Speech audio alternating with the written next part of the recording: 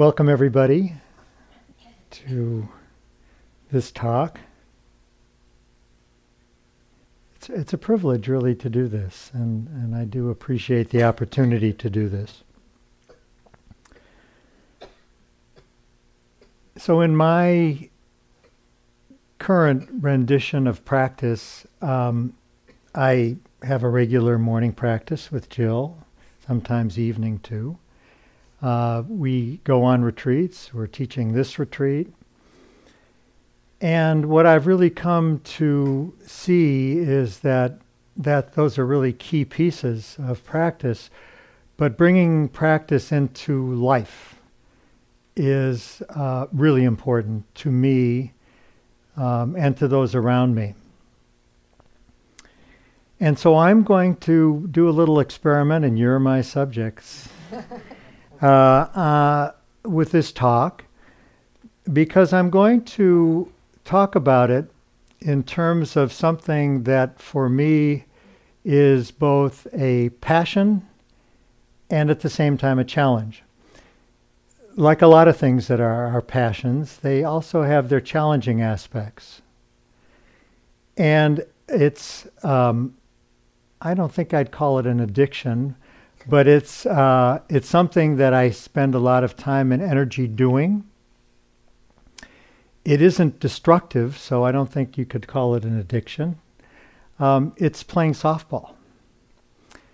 So I want to talk about this to you and what I bring to it. I want to talk about what I bring to it based on the Dharma and things I've learned in the 20 years or so that I've been practicing this form of Dharma. So you are going to have the job of trying to see how this metaphor of softball applies to something that you have a passion for, and that you also may find a little challenging. And it could be other sports. I know there's some dancers here. It could be dance. It could be raising a family. I mean, we do have to bring energy and passion to that to do it well, but certainly we all know that has challenges. So the visual arts, poetry, living with another person. So you'll have to do the work of sort of trying to connect some of the things that I'll be talking about. So there are some dangers about talking about something like this, because it can fall into ego. So I'm going to start with all the ego things now and get it out of the way. Okay, because and the reason I'm going to do this, and hopefully it won't really be ego, is that I want to let you know what it is I do and how I do it, and the level that I'm involved in it with, so that it really might make a little more sense to you. So I play two forms of softball. It's all this slow arcing pitch softball. It's maximum height of 12 feet, maximum low level of 6 feet. So it's a lot of waiting. It's a lot of not getting ahead of yourself. And I play in a league that is a 50 and over league. And I play on a tournament team that is bracketed by 5 years. And so this last year, I've played on a 75-year-old team because that's my current age. That team plays in tournaments that become national tournaments, regional, national tournaments. And so I'm playing at a pretty good level. And I've been on teams that have won national championships. And so I'm into this in a serious way, sometimes too serious. And so I wanted to get that done with, so I don't have to do that anymore. The other part of it is that unless you can apply this to some endeavors that you do, it might seem sort of frivolous. So part of it's going to be on you. But when you listen to a lecture or to a talk, there's always work involved, really, to kind of contemplate what's being said. So the question then is, when we partake in an endeavor that we both have passion for and that has challenges, is how do we do it skillfully? How do we do it where it's a positive endeavor for ourselves and for the people around us?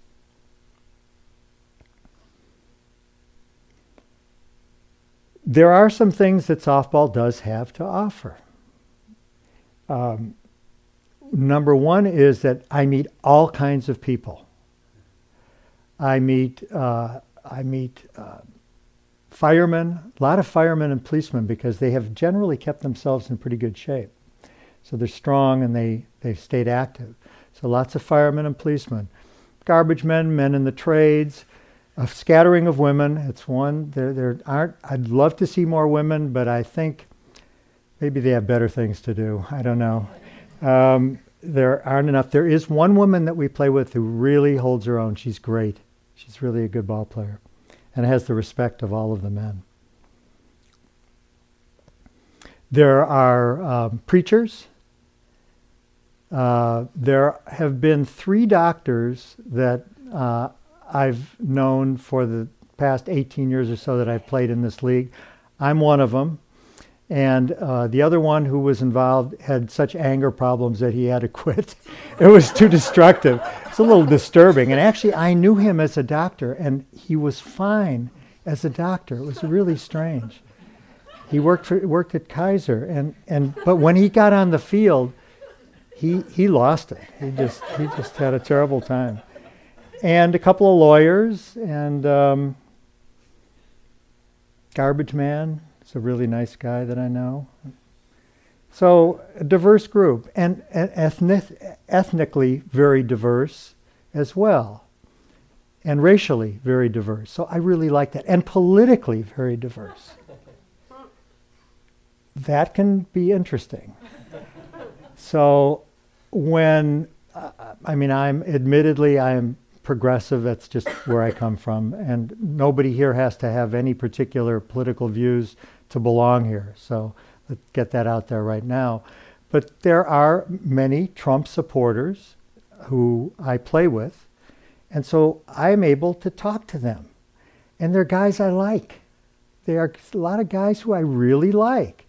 And so that's interesting. I find that very informative and interesting, because if we don't have contact with people who have other views, then we tend to kind of pigeonhole them. We put them in a box that maybe isn't completely fair.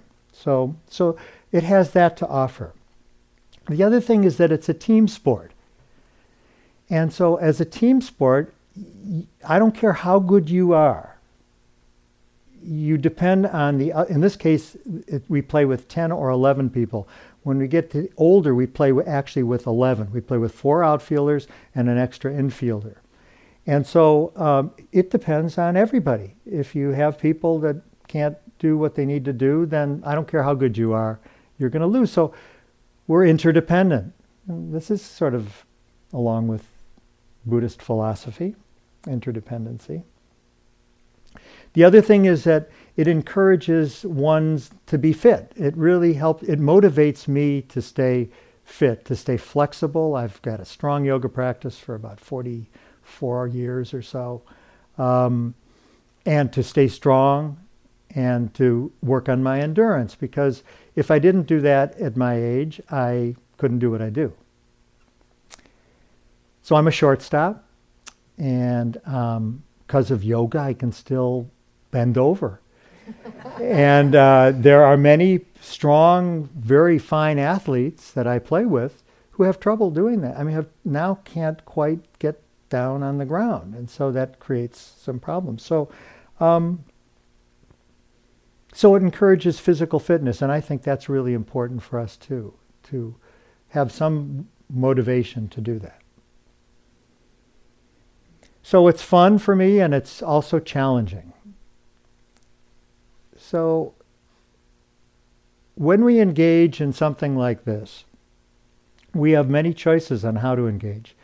We can do the Nike thing of just do it, which I think probably is really more relating to getting over your fear, and that's in there for me too.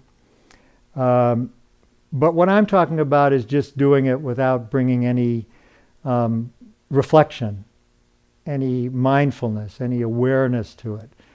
So that's one way we could do it.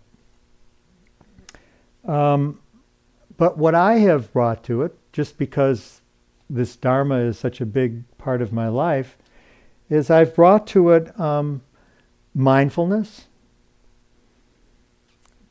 I've brought to it a lot of reflection. There's a Pali term called yosano manasikara, and that means wise reflection. And so I reflect on my experiences, sometimes during, but mostly afterwards. Well, what was that all about?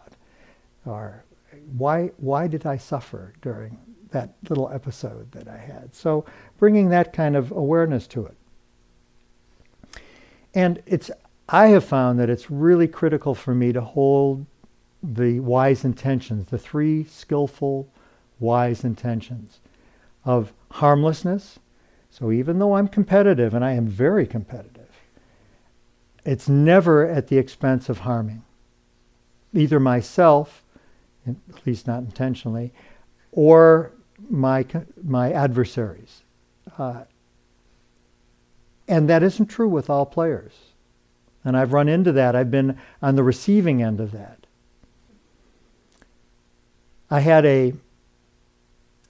about a 6'2", 230-pound retired fireman run into me at second base. We have rules for old men, and part of that is that you don't collide. You avoid collisions, and that's a great rule.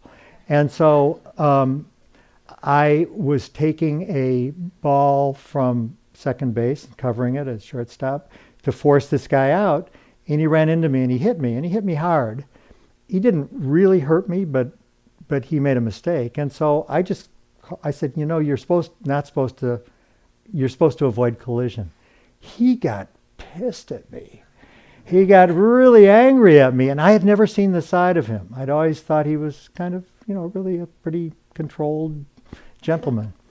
And we had to work that one out. I had to go up to him a couple of days, and afterwards, at the end, I said, I didn't do that to upset you. That is the rule. And you're 53 years old and I'm 75 years old, and you outweigh me by probably 80 pounds. And so I just want to be safe. And he couldn't hear it. He was upset. But my intention is never to create an enemy. So I saw him a few days later and we worked it out. And he said, I do get carried away. So non-harming. Kindness. My intention is to be kind. I don't care if they're on my team or I'm playing somebody, an adversary. If they do well, I'll say, hey, great hit. Being kind, bringing your kindness into play. And of course, renunciation. And renunciation has a couple of ways of being defined, but in this case, let's just say renunciation of not being greedy. So this translates to me of wanting to win but not having to win. Not spinning off into aversion. So sometimes it can happen that a teammate makes a critical error and the first reaction is, oh, but then regrouping and letting that go. And of course, delusion. Maybe I'm delusional just playing softball at the age of 75. I don't know. But trying to just stay present in this game. So let's talk about what the challenge. Well, I should mention a kindness story actually. So I was in Las Vegas, one of my least favorite places to be, but that's where the national tournament championship always is. And I was traveling with a man who just recently lost his wife, and I had made all the car arrangements and everything, and I drove, and I don't really know my way around there. I should by now, but I don't. And One of the members of my team on the very last day we played took a fall and he hurt himself. He went to the emergency room. They put him in a cast of sorts, a Velcro cast, and he had to be in a wheelchair. He had rented a car and he was staying in a place that was remote from where we were and not close to the airport. But he needed a ride because somebody had taken his rental car back and he didn't have a way to get back. And so I just said, yeah. I think in the past I would have probably been thinking of a little more selfish, but kindness has become, through this practice, just a lot more automatic for me. And so I said, sure, we'll pick you up. Well, the guy who I was traveling with was upset with me. He said, you should have asked me first. We got to go out of our way and it's going to create hassles and all that. And I said, well, Bob, it's just the right thing to do. And so it wasn't that, Bob. But Bob, that was the right thing to do. And so we picked him up, and it felt right from the before, during, and after. And he was so thankful, and it didn't create hassles at all. We found our way just fine. So kindness, bringing kindness in any way you can just makes your experience so much better and all those around you. So what are the challenges? I think the first challenge is that we bring our conditioning. Well, we bring our conditioning to everything we do. But if we have a lot of passion around it, oftentimes we bring conditioning that sometimes is positive and sometimes is difficult. So in my case, the positive conditioning I had is that I was born genetically with really good reflexes and good coordination. I mean, it has nothing to do with me. That's the way I came out. And so that's made it pretty easy for me. We have the cultural conditioning around the game of softball. It's our national pastime. So it's kind of a big deal for a lot of people. You have a lot of energy on it. And we're competitive. We're really a competitive society. And so children are, and many adults are really attached to winning. So this brings a lot of challenging energy to the game. Sometimes it throws me back to 4th and 5th grade. When we'd be on the schoolyard and we'd get into these sometimes physical fights, and there have been physical fights, old men fighting about, but that's part of our conditioning. So then there's the circumstances of one's life, the conditioning of one's life, and this is where I have some challenges, and it's around my relationship with my dad.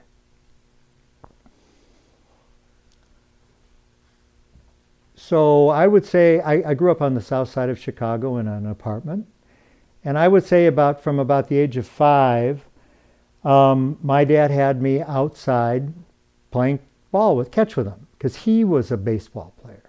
He played a schoolyard game in Chicago that uses a 16-inch ball, which is about that big. And it's played without a glove, and the ball doesn't go very far, so you can play it in small spaces. And so he did that. And his conditioning was that when he reached the age of 40, he stopped, because nobody played beyond the age of 40.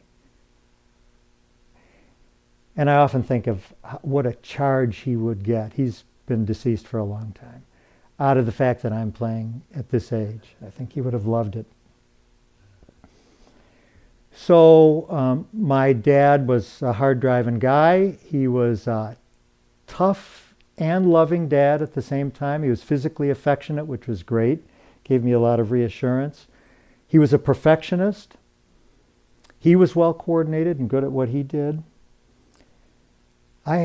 When writing this, I remembered an incident that I was at a camp and he came to visit, and we were playing softball, and at that time I was pitching, and I must have felt so much pressure to perform well, because I did get that and I was doing fine, But I just started crying. And I had one of those cries where I couldn't catch my breath. You know, those, those sort of things. And I had, just thinking about it causes an emotional feeling. But the pressure. So there was some pressure to perform and to perform well. So it's part of my conditioning.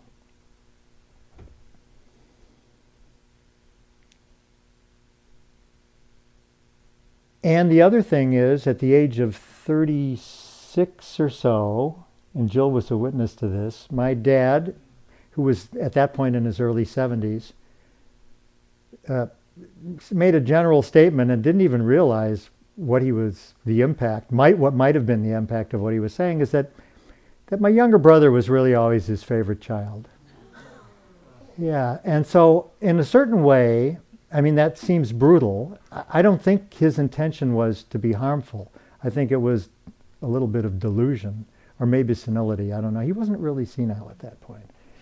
But so that tells you so I'm bringing all of this to this game, all of this conditioning, so you can think about your conditioning, your family situation, the culture around you, your genetic traits, your gender, all of those things.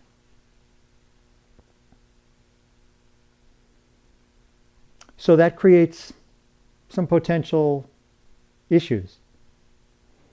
And the other thing that is a challenge, but I think it's really where the meat of this experience for me lies, is the sense of self, which in Buddhism is the core of why we suffer and where we suffer. This sense of self arising is a constant threat in the game. And, it arises in the form of self-judgment when you perform poorly. And I've just told you about my conditioning around that.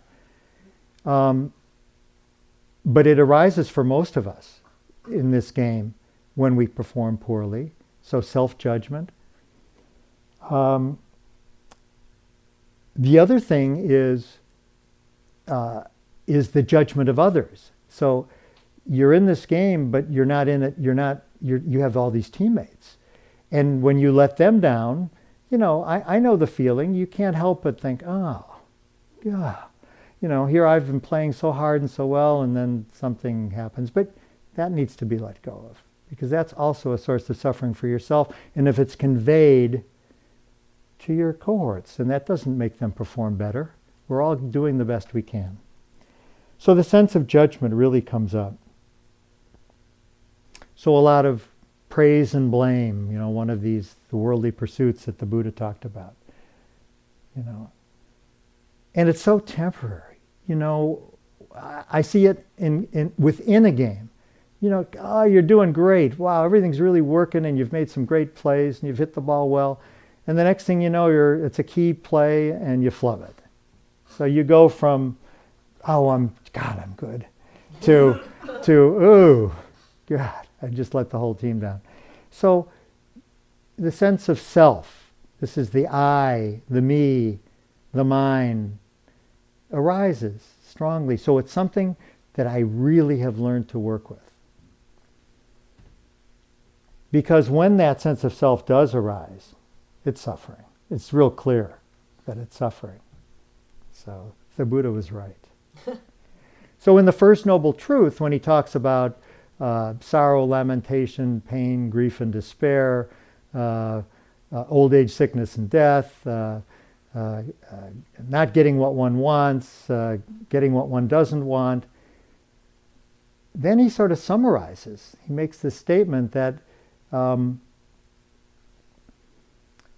basically attachment or clinging to the sense of self, which is in the form of what he calls khandhas, which are kind of bundles. The body, the perceptions we have, how we perceive things, a lot of it based on our culture, the thoughts we have, consciousness itself, just the fact that I notice that there's a light there that I notice. So it's really just light that somehow is connected, as Jill mentioned, through contact with my consciousness. And then right away an eye rises. I see it. So all of these things. So the Buddha is summarizing why we suffer basically as saying, yeah, there's all the sorrow, lamentation, pain, grief, and despair, but really where it's coming from is identification, this self that arises, this misperception that there is a self that's independent and then that's unchangeable. But the self really is dependent. You know, see how long this thing I call self would last if I didn't eat anymore. And it's certainly changeable. I can attest to that at 75. It's certainly a different body than when I was 21. So it's a real chance to explore the arising of the sense of self. And so that's probably almost the strongest value of this sport for me. And it's a chance to work with physical discomfort and emotional discomfort. So the physical discomfort is, you know, this old body of mine is running around the bases. It's throwing hard. I have a fractured clavicle, which happened from softball, that never healed. And so I'm throwing, and every time I throw, I hurt. I have degenerative shoulders. But I have checked it with my doctor, my orthopedist, and he said the words I wanted to hear. He said, use it or lose it, basically. You know, if we sit around and we baby ourselves and we don't use these joints that are degenerating and falling apart, which they're meant to do, to self-destruct, because they do, then we're going to lose it. It's going to get worse. And there's been lots of studies to corroborate that. That we do better when we play. And I feel, my shoulders actually feel better when I'm playing regularly than when I don't. It's interesting.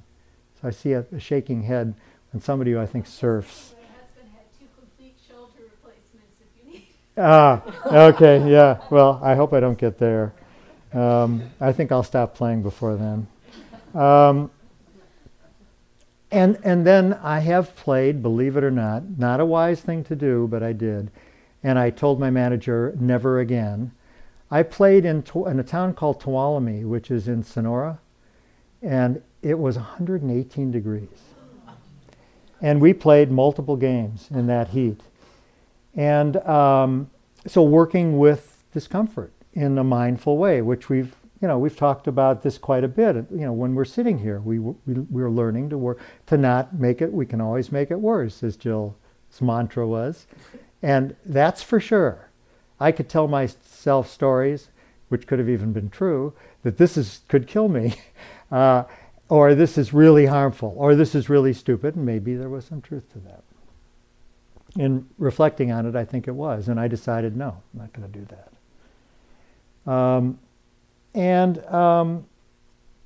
So learning how to be equanimous, learning how to just not make it anything more than it is. One thing I did learn playing in that heat is that my physical body could perform pretty well.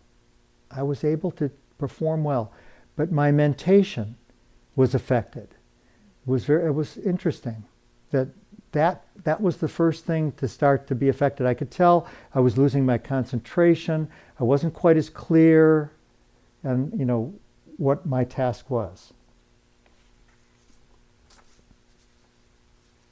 And of course, then there's the mental discomfort. So fear. So fear's up for me, because when I'm not so much in the 70, when I'm playing my peers, but when I'm playing 50-year-olds that weigh 230, 240, 250, and one of them 6'8", and there's a couple of guys who are 6'5" and 6'6", and we play with we like to pretend like we're as strong as we used to be, so we play with these bats that are made out of carbon, like the golf clubs that the pros use now. So they're really hot bats, and they don't allow the young guys to play with these bats.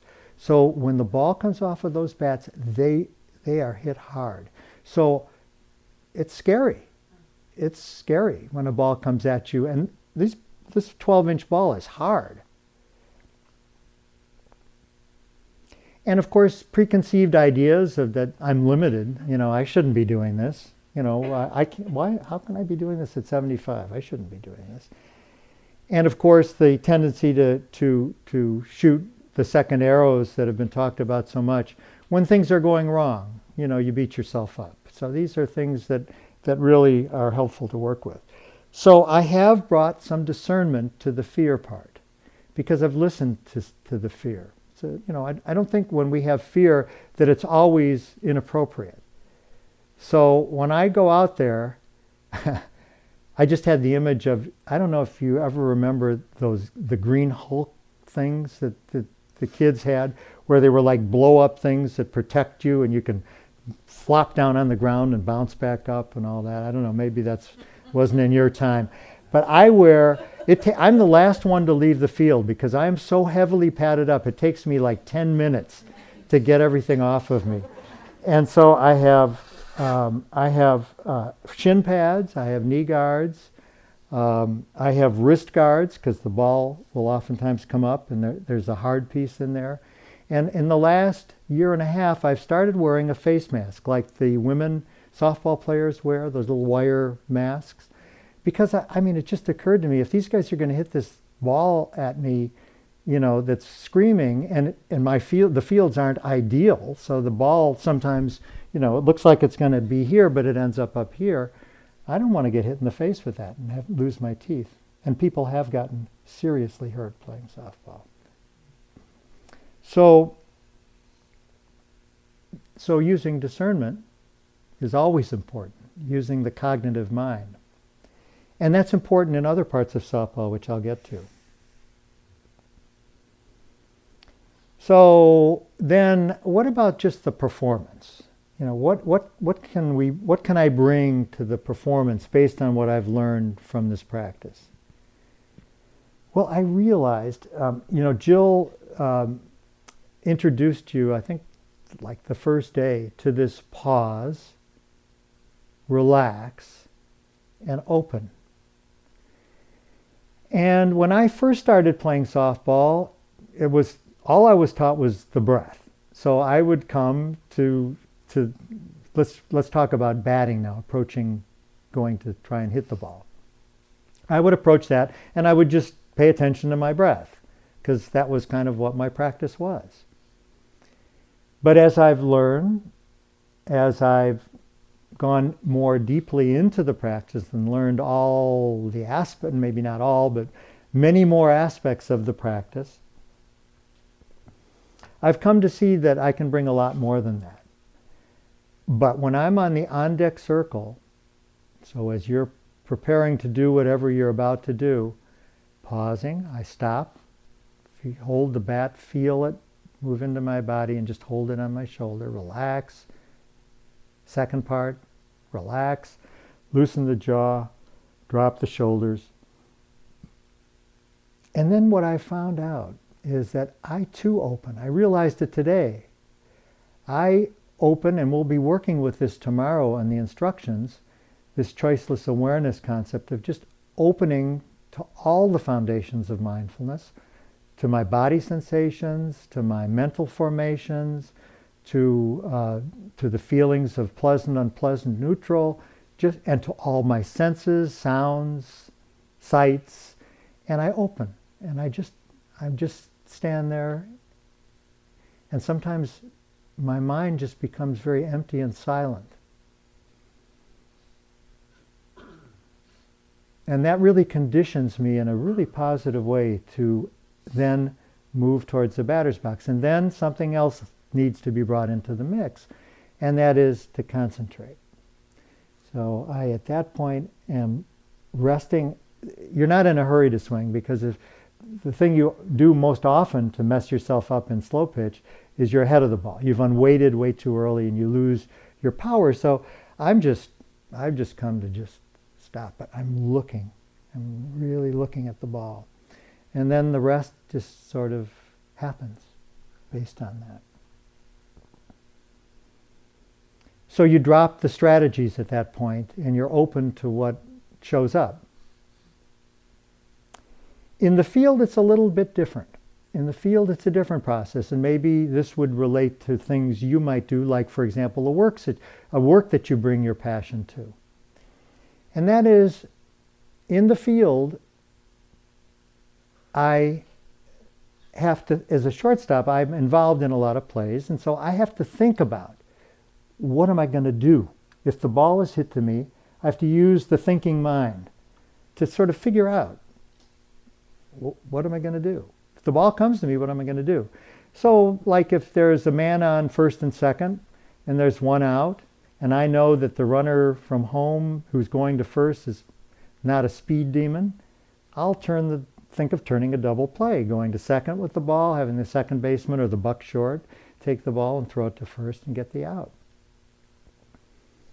And particularly if the guy on second is really fast, I'm not going to think so much about throwing to third. So I contemplate. But then when I'm done with that, so I've done that work. But then again, and it's time to move into the body. So I feel my feet on the ground. I do I hold myself in a way where I'm sort of flat-backed and down low. And I feel my feet rooted in the ground.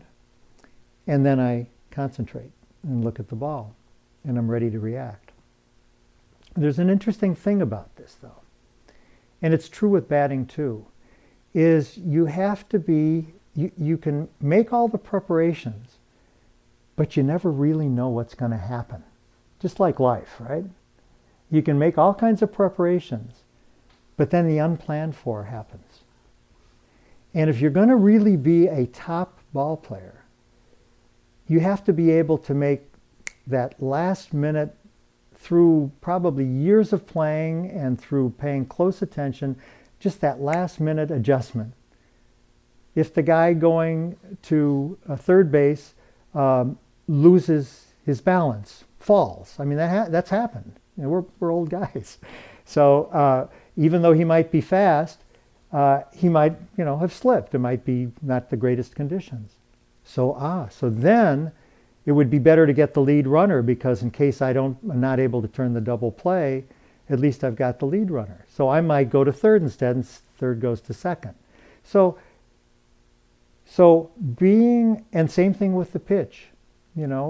I might plan to go to right field because that's what's called for, to hit this way, but I don't get the pitch for it, so I have to adjust. So this is, I think, a really critical piece. And that is the piece of spontaneity. So we can't really be too rigid. We really need to allow for spontaneity. Jill talks about when we go to prison, for example, and this comes from her teaching in other venues as well, is to make good plans and then be prepared to let them go. And that happens in prison because we'll come in, we'll say, okay, we're going to talk about this. And I think, yeah, this would be a good thing to talk about.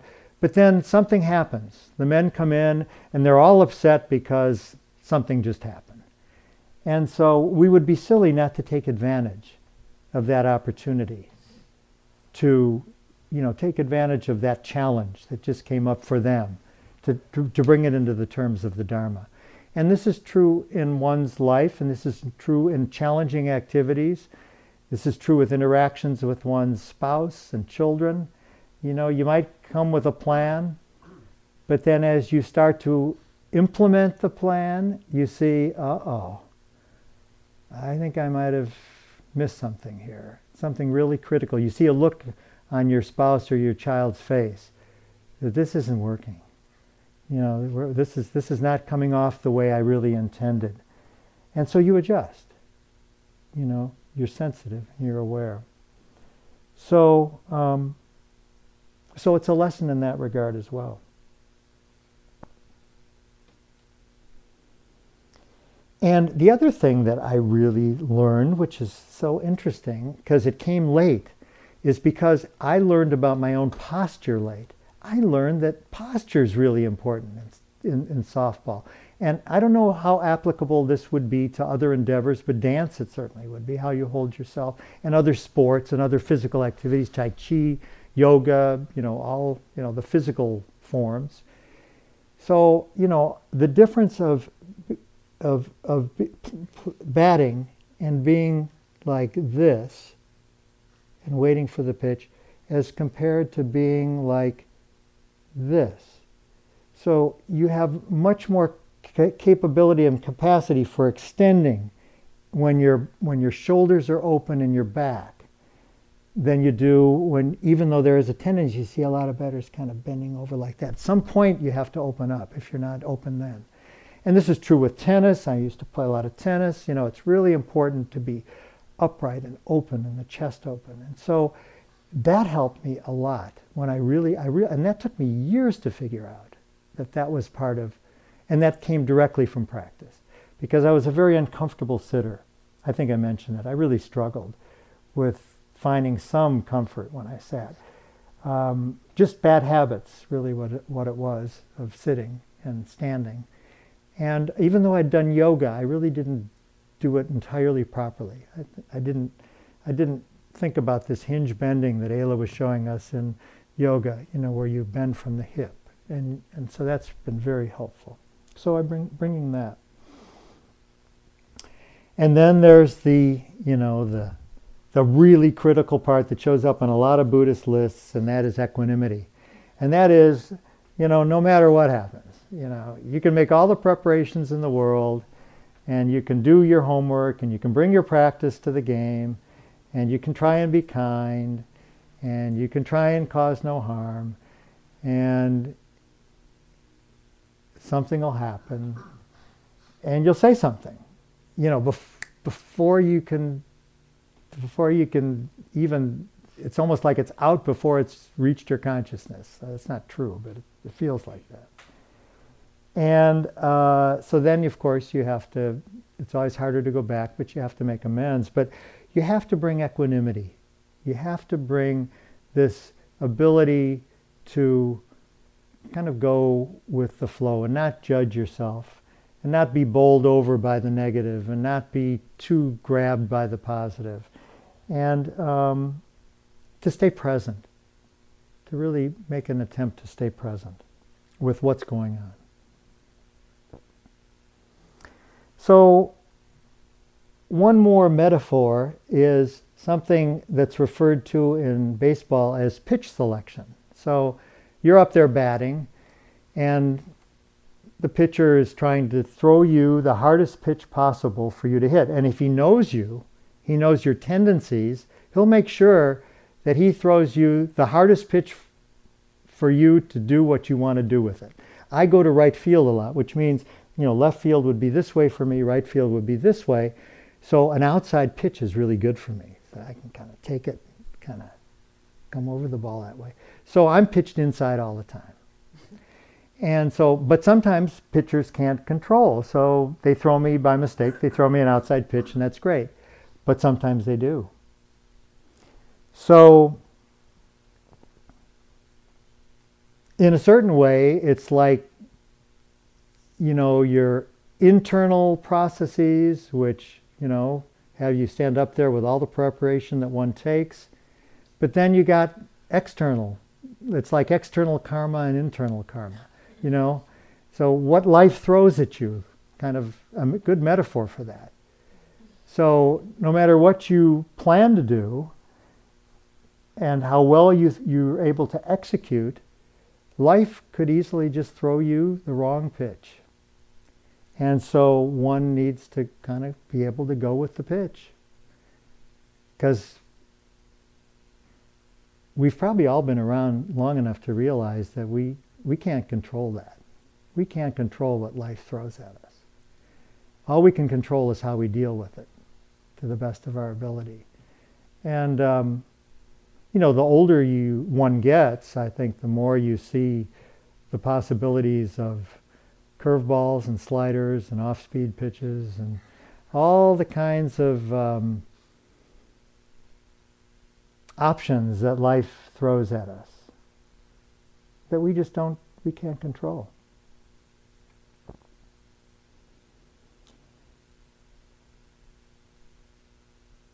So one more concept is in the zone. So we've all heard of that, right? You know, when somebody's in the zone. And so I've been in the zone, and it's really pleasant, I must say.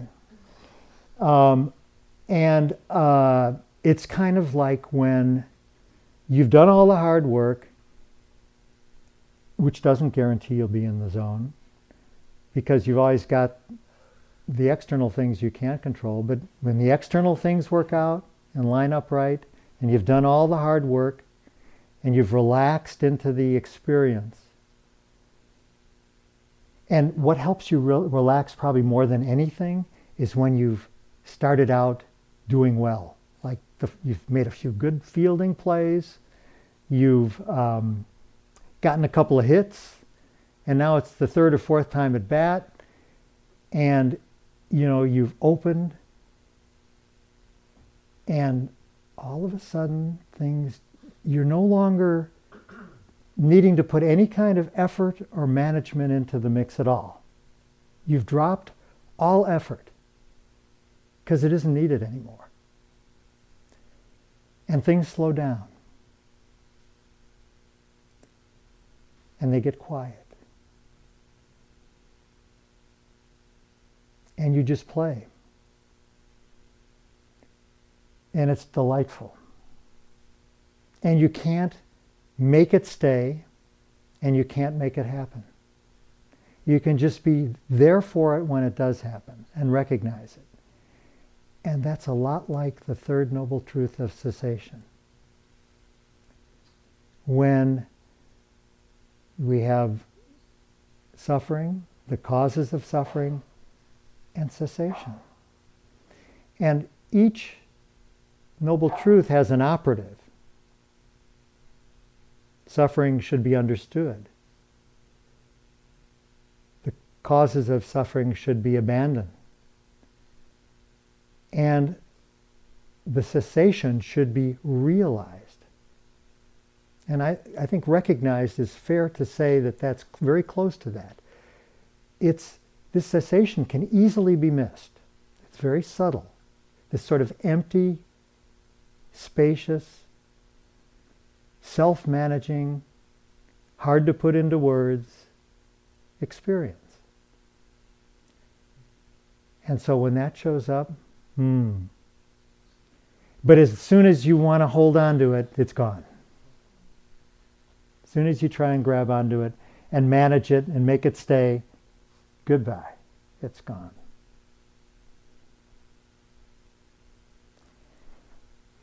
So, in closing,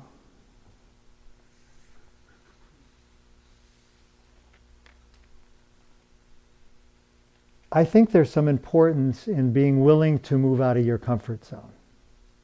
This is definitely out of my comfort zone. When I find myself in sort of flea bag motels in Central California at a softball tournament and say to myself, why am I doing this? That's not completely in my comfort zone. Or when I'm on the field and I'm playing a team in the league play where there's the younger guys. I think of them as young guys. I mean, they're 25 years young. Some of them are 25 years younger than me. And I'm standing up there playing softball with my pads and my mask and you know, kind of a little stiff because I'm wearing all this stuff. I wonder, you know, I'm out of my comfort zone. But there's something to being able to go beyond one's fear and to move beyond your comfort zone and not be foolish. I am wearing the mask and I am wearing the pads. And that's actually what allows me to do it. I don't think I could do it at this point without it. It'd be too scary. I think it'd be stupid. So being willing to take on endeavors that are a little outside the comfort zone, maybe not way out, but at least a little, is really important. And then bringing your practice to it. Dealing with physical pain and discomfort. Dealing with all the emotional fears and feelings of inadequacy and all the things that come up around it. And bringing your practice to that. are really important. So I encourage you to,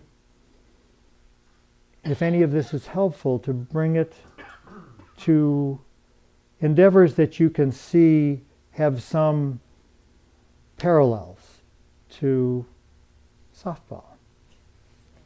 It's a joy in my life. I just love it. I just love it for so many reasons. So thank you.